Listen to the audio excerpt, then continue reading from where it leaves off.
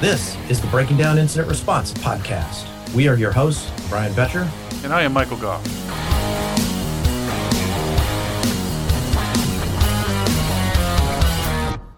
Hello, and welcome to Attack Part 2. This topic is a little known guide of adversarial behavior.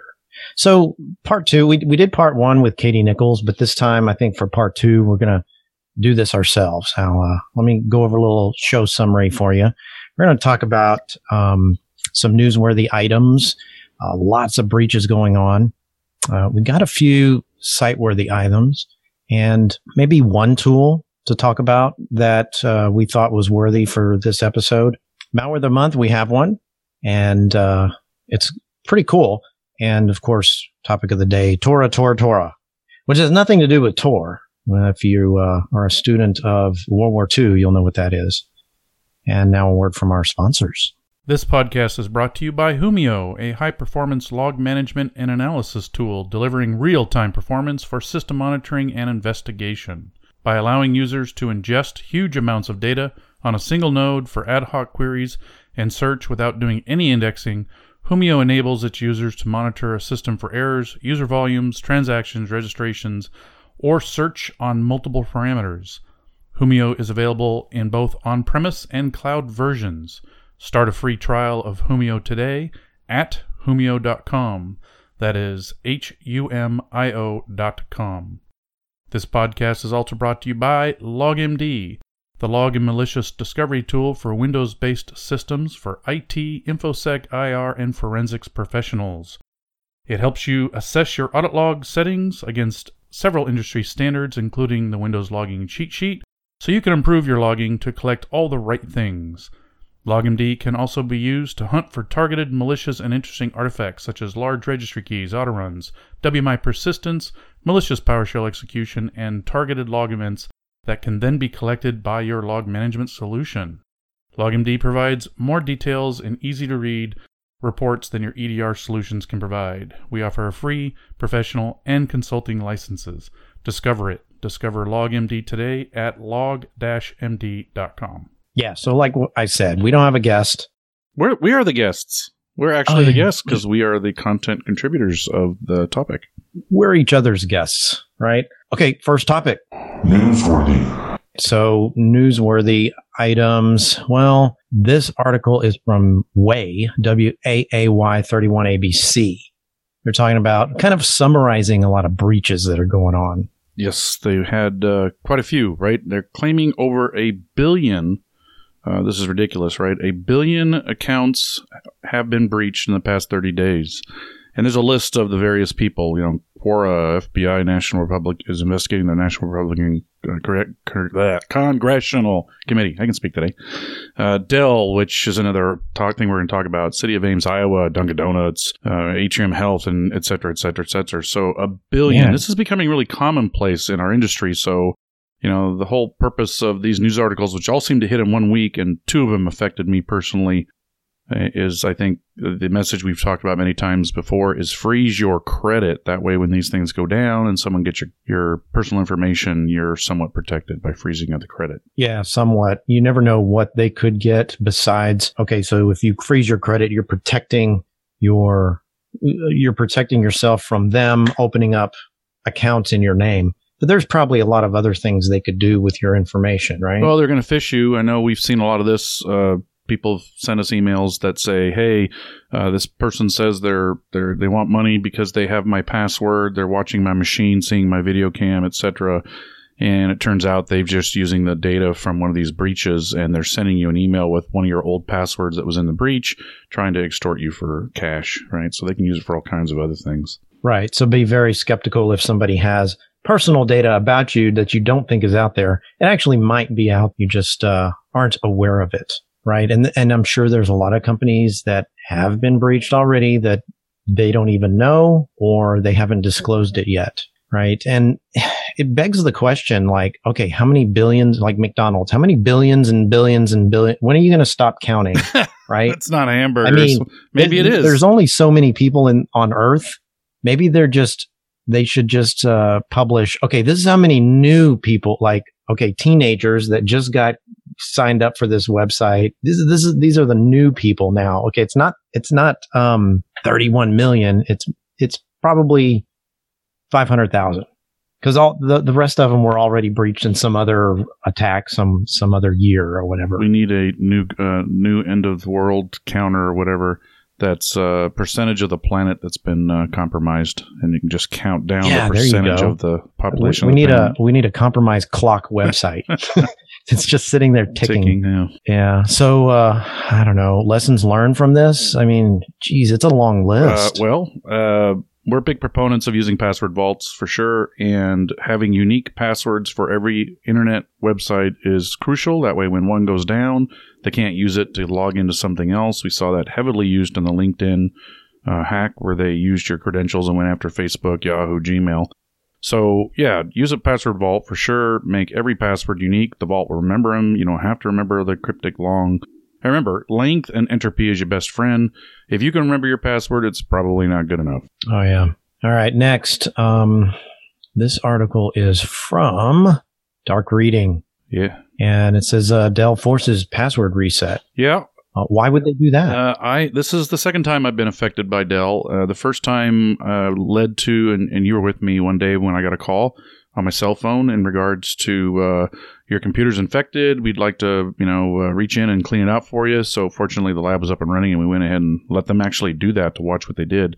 And that data came from the people that do the support for Dell back, I don't know, 2, 3, 4 years ago.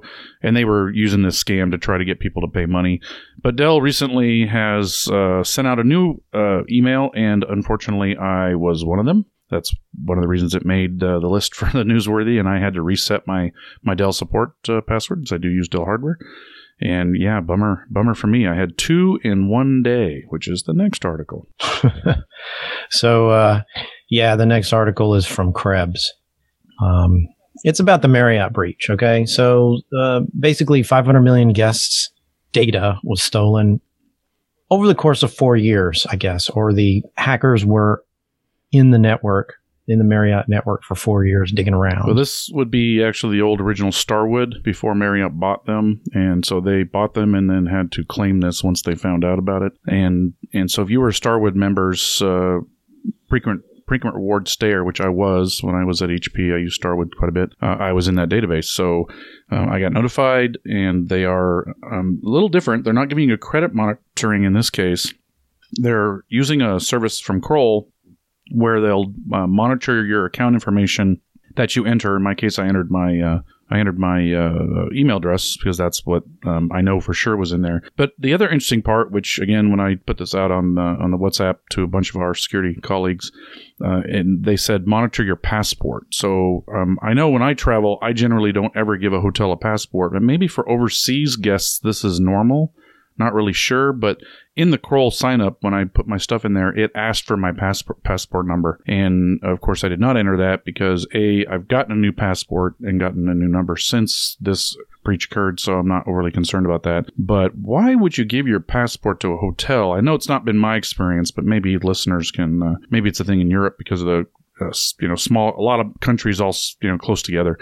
And that's why they use passports. I'm not really sure, but passports was one of the options to have monitored by Kroll. So yeah, I had to change the Marriott password, and Sheraton stuff's already been converted, so I didn't have to worry about the Sheraton stuff.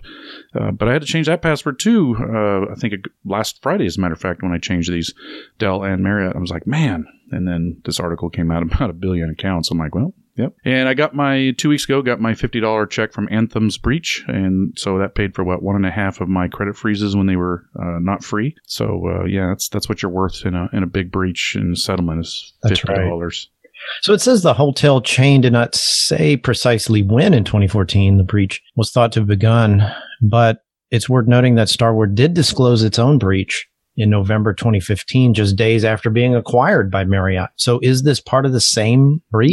Yes. They disclosed that one back then, but they said that earlier the breach stretched back 1 year to 2014, and that's exactly when they're saying that this breach started, 2014. I thought that was interesting, and also of note, it says Marriott added that customer payment card data was protected by encryption technology, but that the company couldn't rule out the possibility that the attackers had also made off with the encryption keys.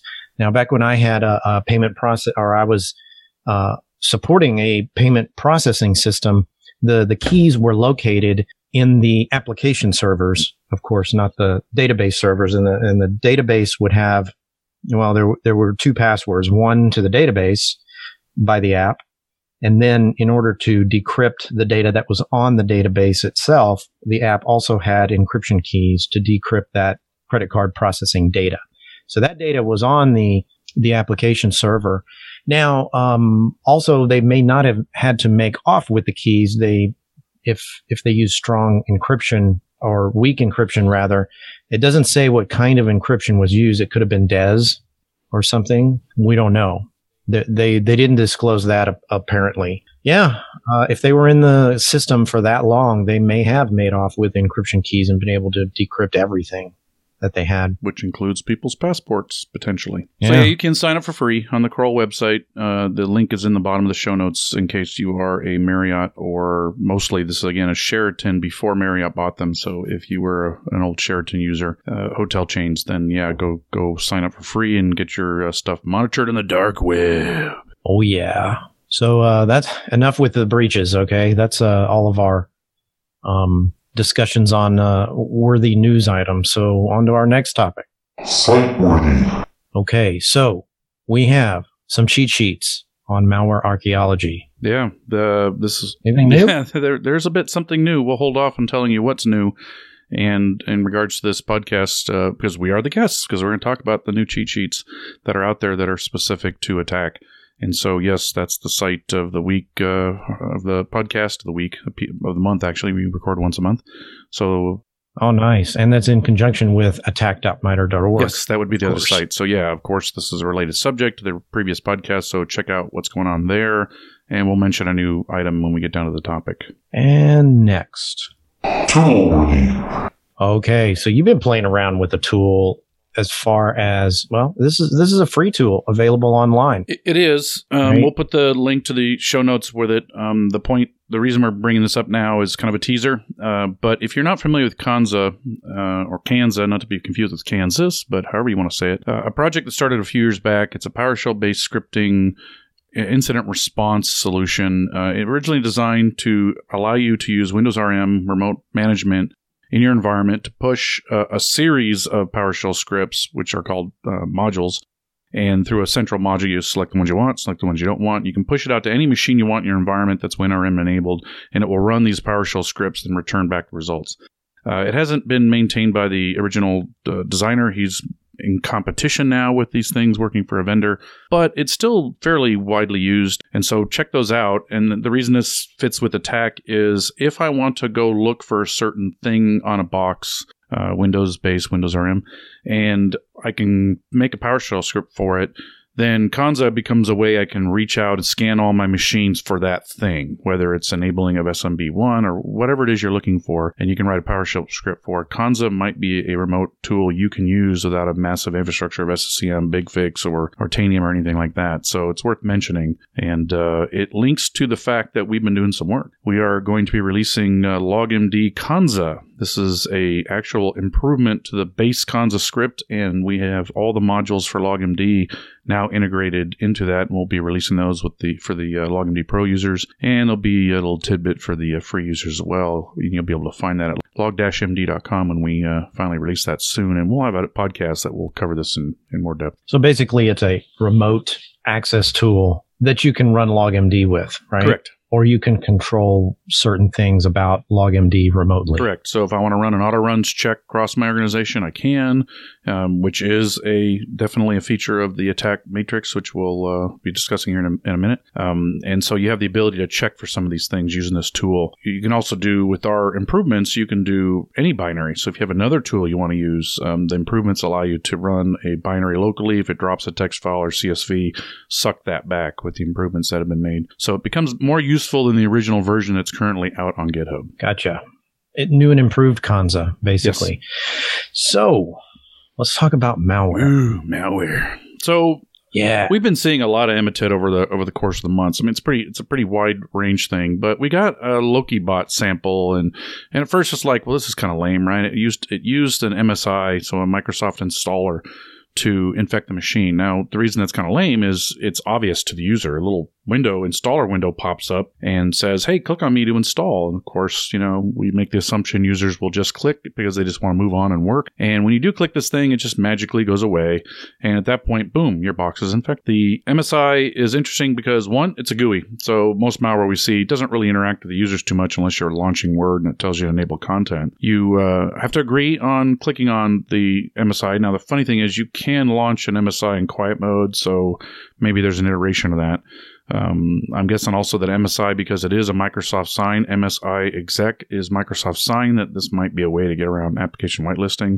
Someone would have to confirm that with us because we didn't test for that. It just disappears after it installs, so the user just goes, okay, I guess IT passed an update or something, I don't know. And the interesting thing, because it is using MSI-exec, is the installer will extract stuff to the C Windows installer directory, because it's part of the MSI feature set, which means you're kind of in admin space at that point if you're an admin. And it places the final payload in C users, and we'll call him Bob, app data roaming with a name of a directory. In this case, it was like Android something, where it put it, but I suspect that directory will change. It attributed the directory, so it hid it, made it +S +H, so system hidden, and it also attributed the file. So if you were just using Explorer, you would not see that. You have to go to command line and do a /A to be able to see the payloads. So check your stuff for what's attributed, what's normally attributed or not. That's probably an indication of something nefarious when, stuff that's good and new is not normally hidden from you. The original MS, xyz.temp file is loaded into memory. So when the MSI exec runs the thing, it loads this temp file. That was actually in memory. It was then copied to disk in this hidden directory location, but was not launched. So what was running in the malware that was phoning out to the C2 was the .tmp file. So again, that's unusual. And the fact that a .tmp file is in the Windows firewall log talking out to, I think, Australia in one case and some other foreign country in another case is also not normal, because why would a temp file be phoning out to anything other than really Microsoft or the vendor? Probably shouldn't even be doing that. And the other cool part is it was running in memory. So if you did a running process check, by the way, new feature of LogMD version 2.2, you can see it running there. Process Explorer also, or even just Task Manager showed that it was running. And so why is this ms whatever.temp file running? And the fact that it was deleted from the installer directory as part of cleanup because it got moved to that roaming directory, it could not be hashed. So that was an error that showed up in our LogMD result as well. What's this ms temp file doing? Still loaded, because in theory it should be terminated, and I can't hash it because it's no longer there. Is always a feature to go investigate for sure. Now, as I recall, this was signed, but it wasn't a valid signature? Correct. Yeah, it was signed, so that was kind of a surprise, but then realized that it was non-verifiable. Yeah, I think they're using this as application whitelisting bypass capable, and so that was a bit surprised. But again, if they're using MSI, they're compiling this as an MSI installer that, yeah, there's, potentially the ability to sign this stuff pretty easily, which was kind of a shock. Now, we commonly get MSI attachments in email, right? So there's nothing you can do about that. You can block them. I would definitely recommend, this is a lesson learned. We've talked about this in the past. What attachments should you block coming in an email? MSIs. There's no reason somebody should be mailing you an MSI. They should be doing a secure delivery of it. If it's a vendor, encrypting it with the password, you should be interacting with them because you know it's coming, because it is a dangerous payload. It installs something via installer mechanisms of Windows onto your system. So definitely block this as email attachments. Add it to your list. No .msi. But if it's received as a link, that's a bit more of a challenge, right? Because the user clicks on the link. Your proxies and threat intel don't know about the link yet because it's a brand new Drupal WordPress of the month compromise. So they're taking over a well-known, acceptable website, and they have you download it from there. So that's a bit more of a challenge. And I think that's where your biggest stuff is, right? Getting by your email server. Just send a link. If your proxy doesn't catch it, then the user will download it, and now you have to look at executions. And the interesting thing in the results was you see MSI exec installing. And a lot of analysts, I think, would just say, oh, that's just an installer. So you have to be real careful about what exactly did it do. Look at the data, and the data did speak to us in that aspect that it was fishy. You mentioned that check your running processes for items that are no longer on disk. So what you're saying is that if I have a process that's running currently and it's not on disk, that's always bad. I've never seen a good case of it ever. Every malware infection that does something like that, right? This is also not necessarily the word, and parentless is another piece of this, because the MSI installer terminated and the temp file that was launched by it is still running. For a minute or two, that would be a normal case if it was a valid thing. But if it's long-term, yeah, no, that's bad. I tell people as well, focus on parentless processes, right? When you open Windows and you log in, Explorer's the interface you're using. And if you open Notepad, the parent of Notepad is Explorer. If you load a binary by double-clicking, however it launches, and then that binary loads another binary and terminates the dropper, let's say, that binary now is parentless. If that binary then opens, let's say, Notepad and terminates, then Notepad is parentless. Parentless things are definitely fishy to look for. And so the running processes sometimes can show you that in regards to investigations. So this case had both. It was running. We tried to hash it. You couldn't hash it because it's no longer on disk. That's bad. And it was also parentless. So it had two things in it that was very obvious to us that it was not cool. And this parentless thing, I think about it as if you cut down the trunk of a tree, the whole tree should fall, right? Yeah, correct. Except with malware, then you've got this limb just floating there in midair, right? That's kind of what it's like. Yeah. It breaks the rules. That is what it's like. The interesting part, because they did not execute what got dropped into the roaming directory, is that there was no indication of that execution. So this is where, because we tell people this is where file auditing and registry auditing become really handy, is that that writing of that file was caught in the 4663 events because we monitor that directory on our labs. And so we could see the writing of that file, and the process was this temp file process. So that's an example where how did you find this tribbed file in roaming? It didn't execute, at least not yet. And so it turns out our file auditing monitoring caught that. So this is why file auditing in a new infection becomes very, very valuable. Okay, now what we've all been waiting for, the topic of the day, MITRE attack. Tora, part 2. Let's go. All right. So articles are at the end of the show notes, so be sure to look at those. We do have a couple ones from Endgame, so take a read of that. If we come across more between now and the next day or two that we post this, we'll put them out there.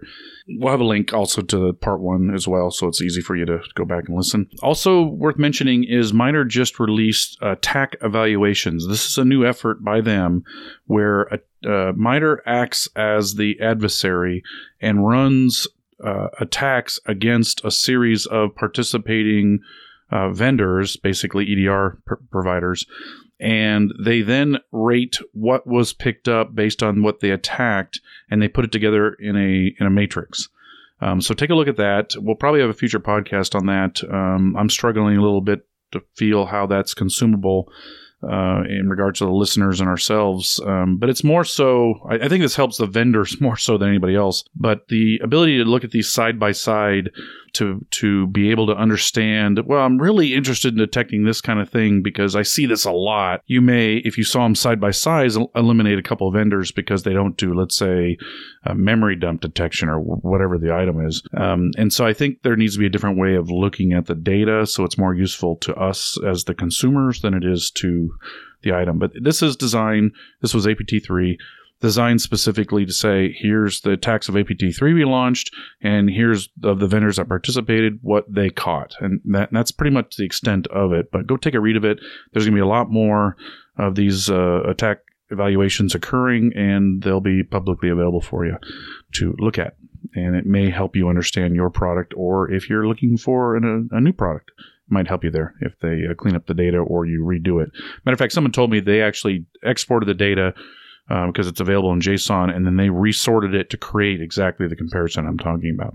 So I think they should just do that automatically. Yeah, and it also gives you an overview of how, from the other point of view, how this malware works, right? In the form of how it attacks and gains persistence and all that stuff. Right. Command and control, things like that.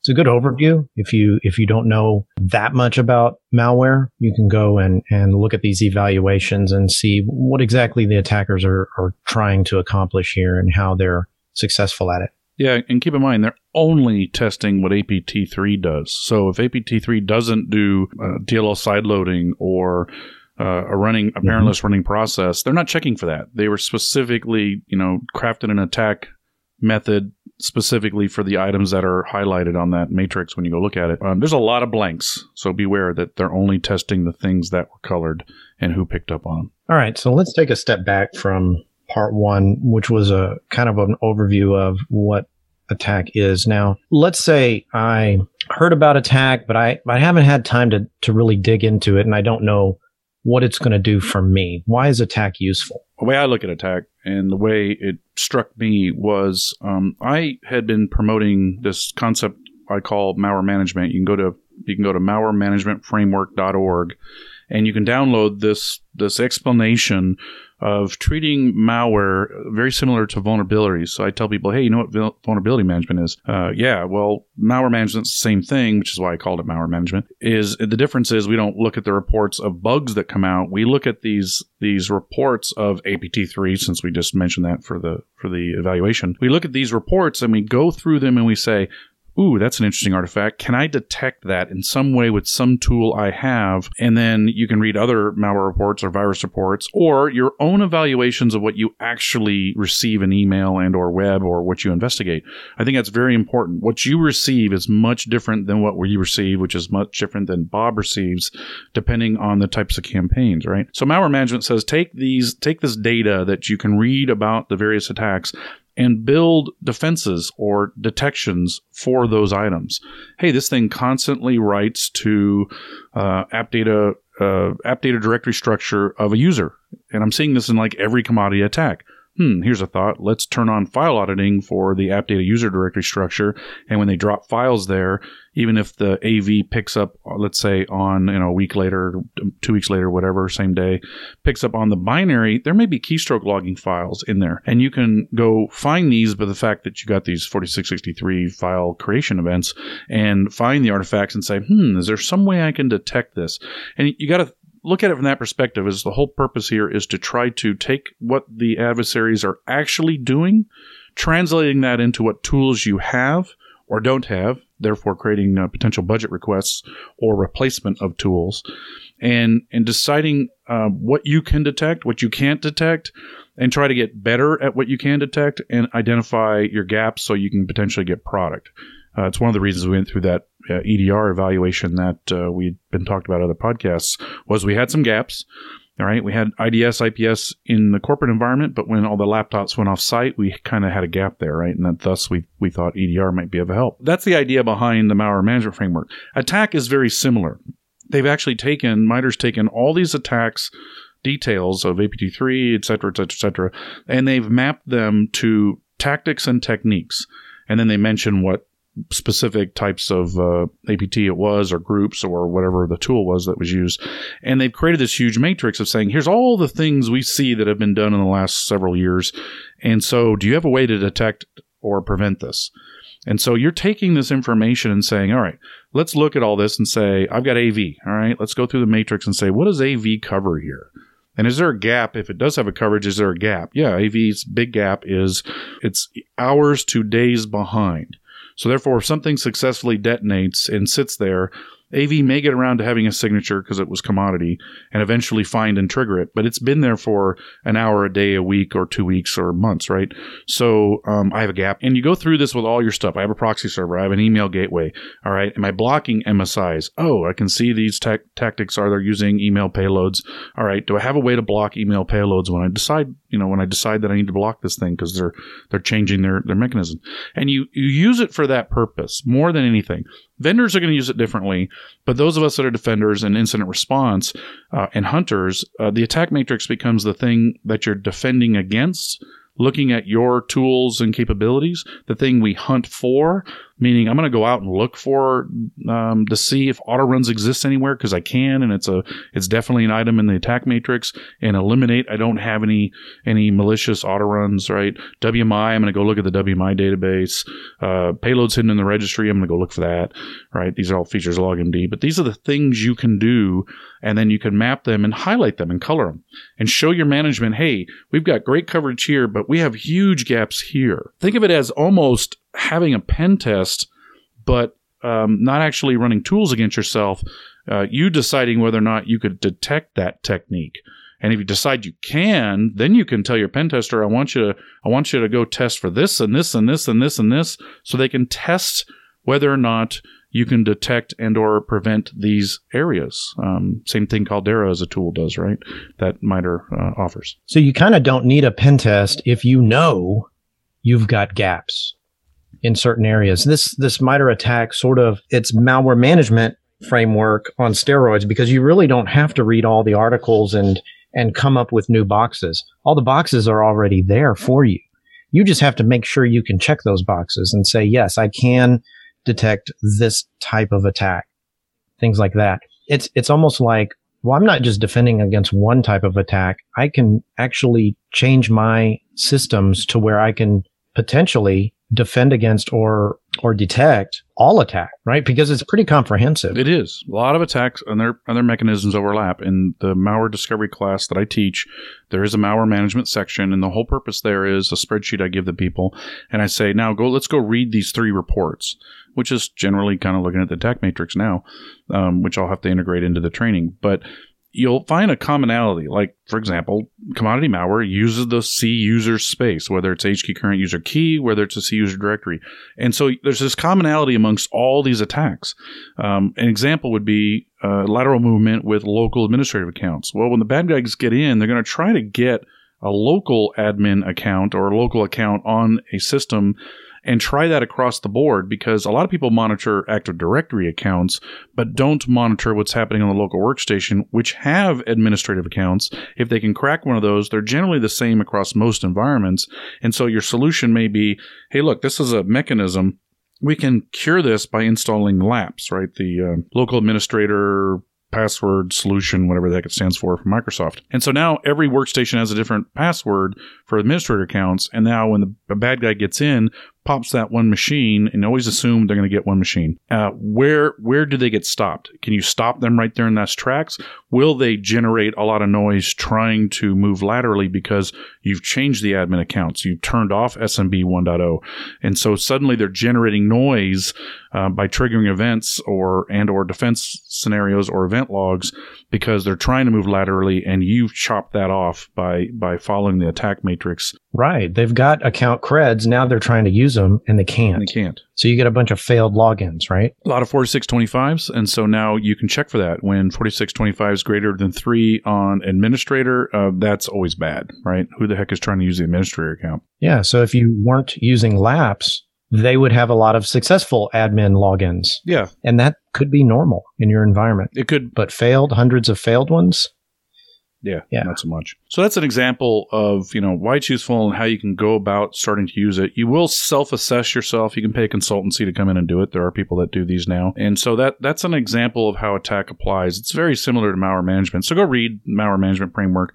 I'll add that to the show notes as well, so you can get an idea where this came from. And this was developed as I was building defenses when I was in gaming, is like, okay, where do I start? And one of my things in my reading, I have an iPad, so I read on Feedly. It used to be the Google solution that got discontinued. And I see these reports come up, and I read through Mandiant reports, were a really good source early in the day, and say, wow, this is a really good artifact to look for. I see this a lot. And so then you go and you try to set up your logging alerts or your tools to say, can I look or see that condition? I may not be able to prevent it. Remember, it's not just about preventing things. If you think there's a prevention for everything, you're right. Grind up your PC, melt it down, put it inside glass, and drop it off the Mariana Trench. That's the only way you can prevent everything. Of course, unplugging the internet. And so the idea here is what I can't prevent, or my prevention tool will fail. They all do, right? Application whitelisting, it's all the rage. But you look at all the bypasses there are now. I think there's over 40.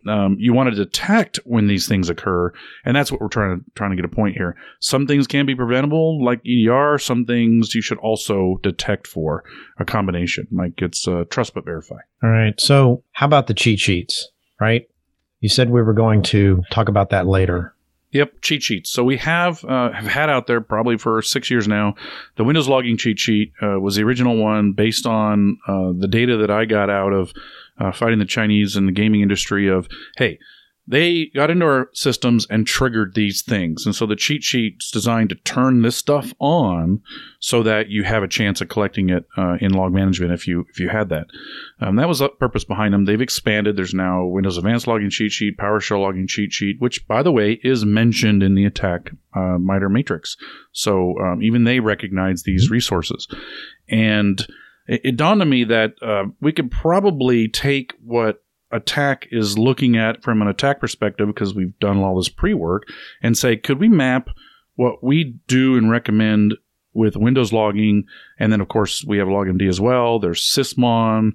There's various other tools that are pretty commonly used. Can we map what that could detect across the matrix? And I was just kind of curious at first when I did this, thinking, it's probably going to have some pretty ginormous holes. And then I completed it, and then I said, I got to go through it again, because I was shocked that the coverage was almost 80%. Now, obviously, things like logs are not going to deal with SMTP gateways and web proxies and whatnot, even though they have logs. We're talking about Windows core here, so what I can see from a Windows host perspective.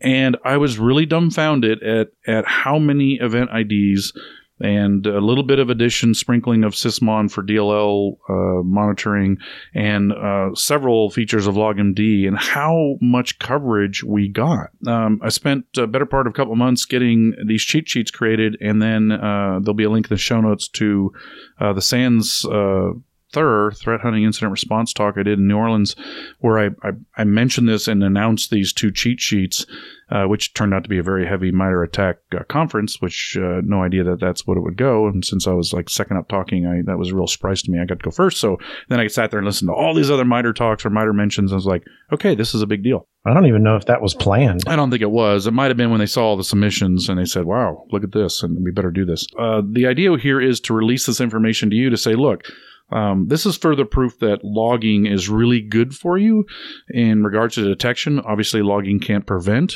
I suppose it could if you, in your log management, kicked off a Python script and auto-changed Windows firewall logs. That's totally doable, by the way.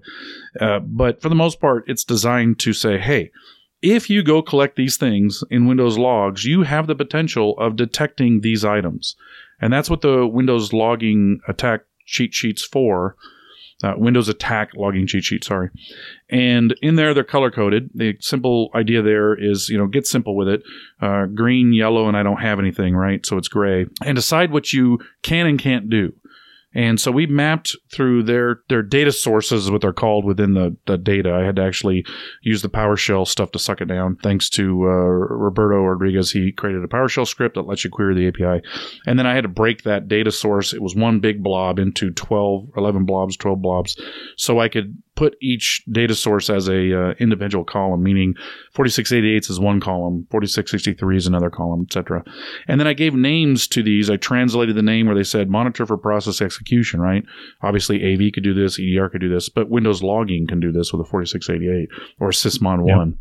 So I mapped all these out slowly but surely, and then I had to go through it again because I was like, I could do this, I could do this, I could do this. And so simplifying it by saying this is just Windows built in, and, because we do other stuff. So I'm like, yeah, but not everybody has the other stuff, so let's just look at it from the Windows perspective. And you're going to be surprised. And this is, again, my opinion. I've already received an email saying, what about this, what about this, what about this? We will be updating the cheat sheets with those emails I got. That this is, if you do this well, I turned it green, meaning I got pretty good coverage, okay, on this item. If it's like, I think it's okay coverage, I made them yellow. And if I didn't think there was any coverage, then they're gray, meaning I can't monitor APIs with Windows logs, not an option, right? I can't do data loss prevention with Windows logs, it's not an option. And so I color-coded this stuff, and I was just dumbfounded at the coverage that you can actually do pretty dang well by just doing really good Windows logging. And that's where the Windows attack logging cheat sheet came from. Now, a long time ago, you were saying to everyone, hey, the best thing you could do to stop these attacks is log really, really well. And you didn't get that much adoption to that, right? People were like, he's just a logaholic. And this attack cheat sheet comes out, or this attack matrix comes out, and the moment you start mapping this stuff, it's like, you know what, I don't even, check my math here, right? And it's almost, I hate to use the word, but it's somewhere close to vindication now. that Windows logging is like the number one thing you can do to help prevent these attacks or help detect them, right? Because even when, okay, I've already been breached, let's go to forensics mode. All the data's there in the logs too. So your forensics takes a quarter of the time if you have to use it. Yeah, there's a huge advantage of having this data. It helps focus forensics. It helps focus incident response. There's nothing worse than saying this box is compromised, and you go look at the logs, and of course they're default Windows and they're off, and you're like, oh boy, it immediately tells you have to go into forensics mode, which is again time consuming. I look at the whole point of, if you look at a MASH unit, and when you used to watch MASH as a TV show, they do this triage in the field where the soldiers get hurt to generally keep them from bleeding out or dying, and then they get shipped off to a hospital, right? So those of us that do IR or detection and response, we have to respond very quickly. We generally don't have a lot of time. We know our industry is lacking resources, so we have to get better with less time with not the best of tools, right? And so this is a free thing. Every Windows box has logging. You just have to enable it. Now you just need a way to go collect it. If you want to go above collection, then you're getting into log management where you can centralize it and do reports and alerts. In a lot of ways, this really vindicated, from my perspective, that logging is way more valuable than I ever thought. There's no prevention here, right? The prevention is detect and respond quickly. If you respond correctly by re-imaging the machine or flipping a switch, a setting, or rolling something out fast or whatever, that's the prevention that will end up happening as your response, right? And then I want to say, I'm going to draw a blank on whose scenario, but Win Schwartau, I believe, came out with the time-based security, and it's very true when you're doing detection response. The quicker you can respond to something, the better detection and better prevention and remediation you will have. So again, we're trying to speed up the ability to detect something going on so you can respond the best you possibly can, and the logging really helps there. Definitely catches things that tools will miss, for sure. Catches things that tools will miss. Yeah. So when the WinNTI group hit us in gaming, we had all kinds of things. We had an IPS. We had we had a file integrity FIM solution. We had AV, and it turned out the thing that caught the attack was the Windows logging, because they executed, in the course of laterally moving across the environment and pushing their malware, they executed processes, they executed admin utilities, and we'd created alerts from the malware management. Again, that was based on several reports of what the IR firms had caught on these other kinds of attacks of things. And I said, let's start there. Let's just count how many admin utilities get executed in an hour. And, a Windows admin, generally IT guy, will do 1, 2, 3. I'm going to ping. I'm going to do a net use. The bad guys will execute a dozen of these things. And so if you just kind of trigger on admin utilities and the count that they do, that's what we caught the attack with, right? So it got by the FIM solution, because a lot of FIMs, if you drop a file, detonate a file, delete a file within a few seconds, the FIMs never detect them. Because Windows is so noisy naturally anyway, they had to put a time gap in there, and again, time-based security, and keep overwhelming their products. And so this is how they got by. They didn't trigger IPS because there are no signatures for what they're doing. A lot of this behavior is normal. The logging really helped us alert. Matter of fact, in several cases, it was the only alert.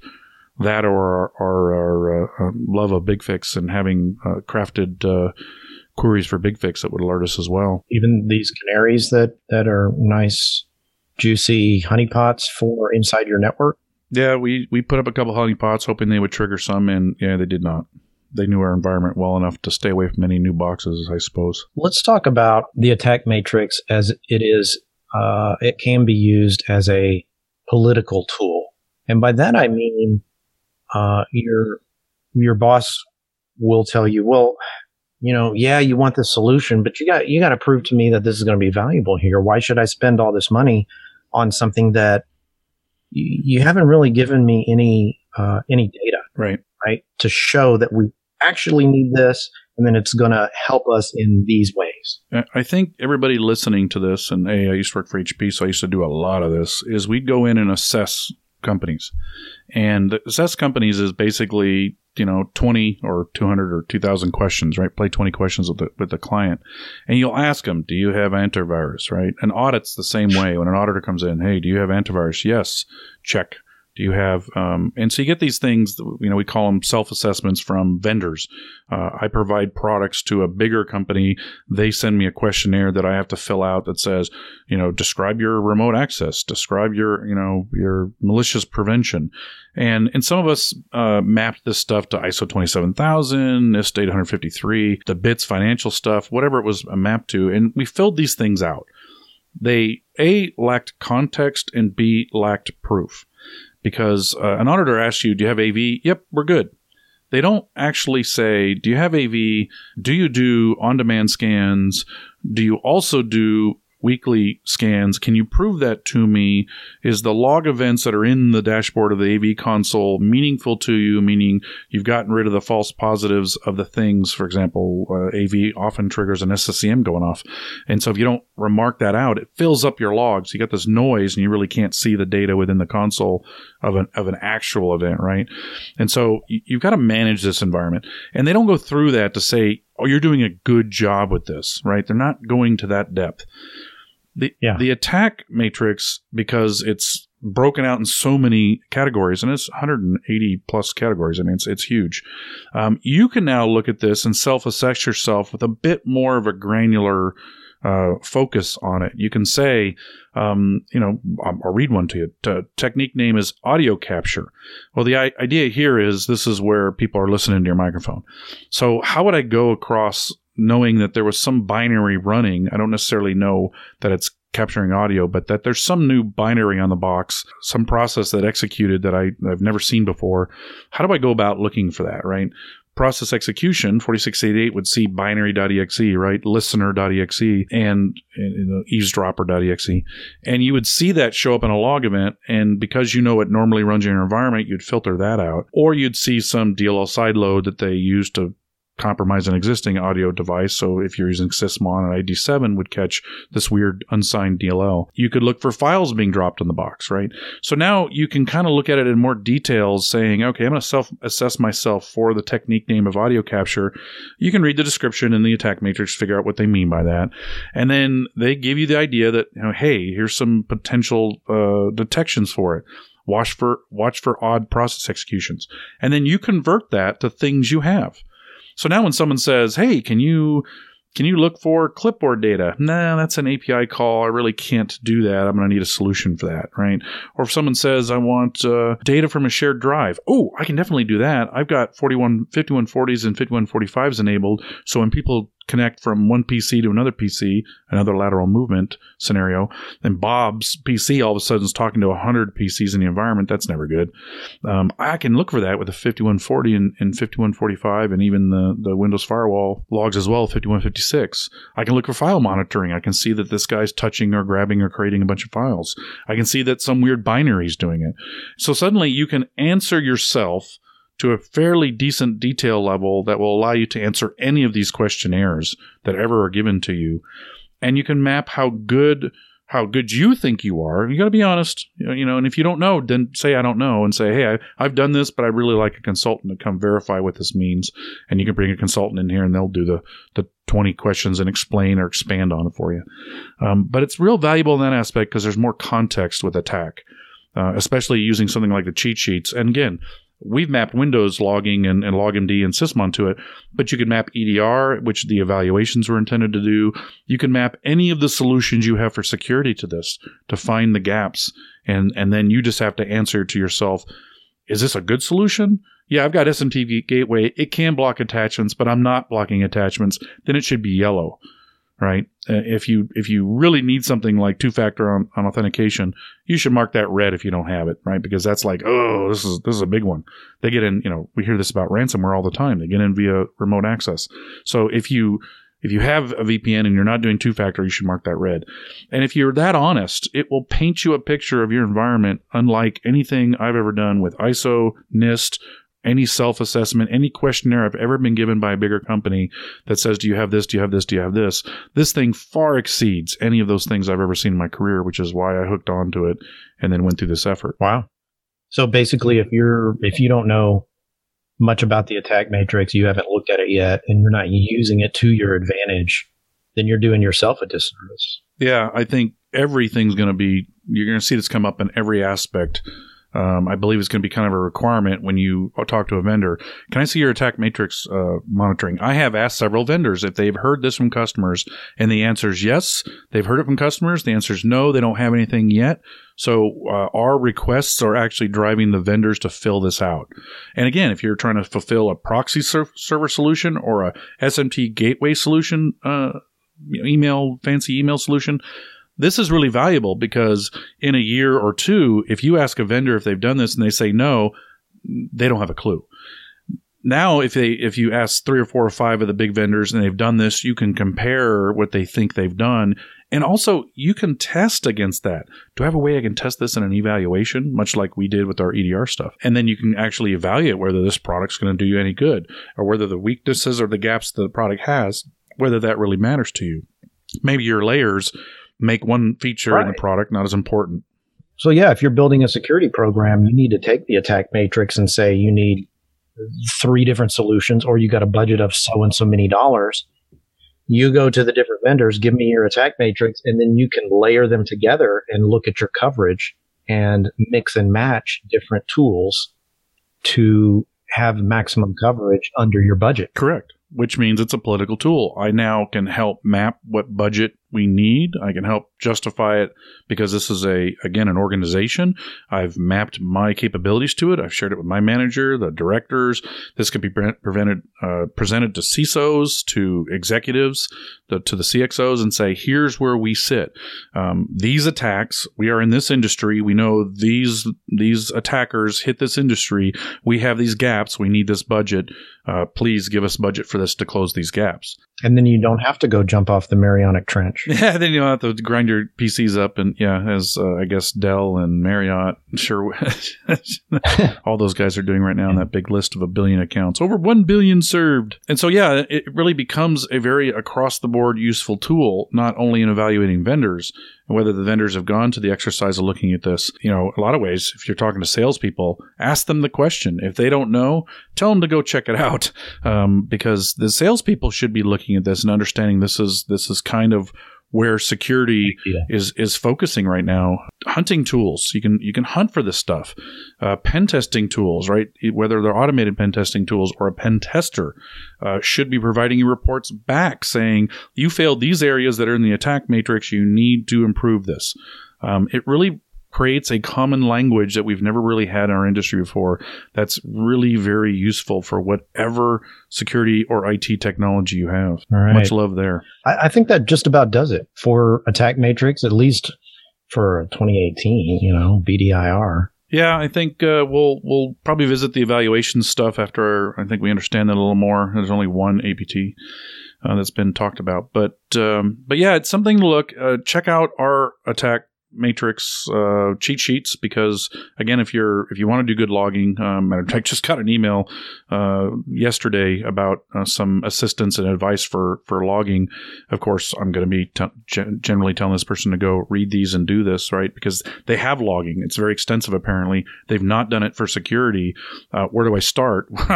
Ben, the cheat sheets are where you start. Turn on what's in the first one and the second one, and then go map what the attack cheat sheets tell you, and then fill the gaps with LogMD, Sysmon, whatever else you might come up with. And then, again, communicate or bring this into your one-on-ones with your managers and your supervisors and your CISOs and talk to them about this, saying we need to really take this seriously. This is a political tool for them to get budget, right? Not just for you as a person, but for them. Help you be successful, or help them be successful, because it'll help you if they get budget. This is something that it's definitely usable. Consultancies will definitely speak the language. Pen tests become more effective. Anything you do in security can really focus here. And I think this takes ISO 27000 in a generic sense to a more detailed sense. It takes NIST 853 and all the controls that are in there into a more practical sense, because this is actually what the bad guys have been caught doing to you. And the surprisingly overlap between all the attack actors and the types of attacks and tools that are out there when they mention the tools, PowerSploit, etc., Metasploit, have a lot of overlap. So as you close these holes, you're addressing multiple tools that are used. You're addressing multiple types of malware. I mean, just 4663 will catch commodity malware drops. If you just watch for EXEs, binaries that are dropped in the C user directory, filter out what you know is good. It's not very noisy, right? And so that's a big win there if you just monitor for that. And this would hit a lot of areas in TANK. So yeah, it's useful across the board. Take a look at it. Love it, learn it, practice it at home, practice it on your organization. Send us your comments if you think there's some things that you found that should be mapped. We've gotten one of those already, and we'll take a look at it and add it. This was the first pass. We'll definitely be improving this. They will be adding more technique names and also coming as sub-technique names, because there's whoa, Big Ding says I have an update. Thanks for letting me know that. Interrupting the podcast. Another one? Yeah, or it's the same one. Don't know. But yeah, monitor it. This idea of sub-attacks, right? There's several ways to dump credentials. And so the way Mimikatz works is different than a keystroke logger. And can you detect either? Mimikatz is definitely a loggable item. Keystroke logger, not so much because it's directly tied to the binary. And so they're going to be coming out with these categories to help us further refine this. And I think that's going to be really valuable to help us understand our gaps and buy better tools, and for vendors to improve their tools. I am seeing that, which is really a good thing.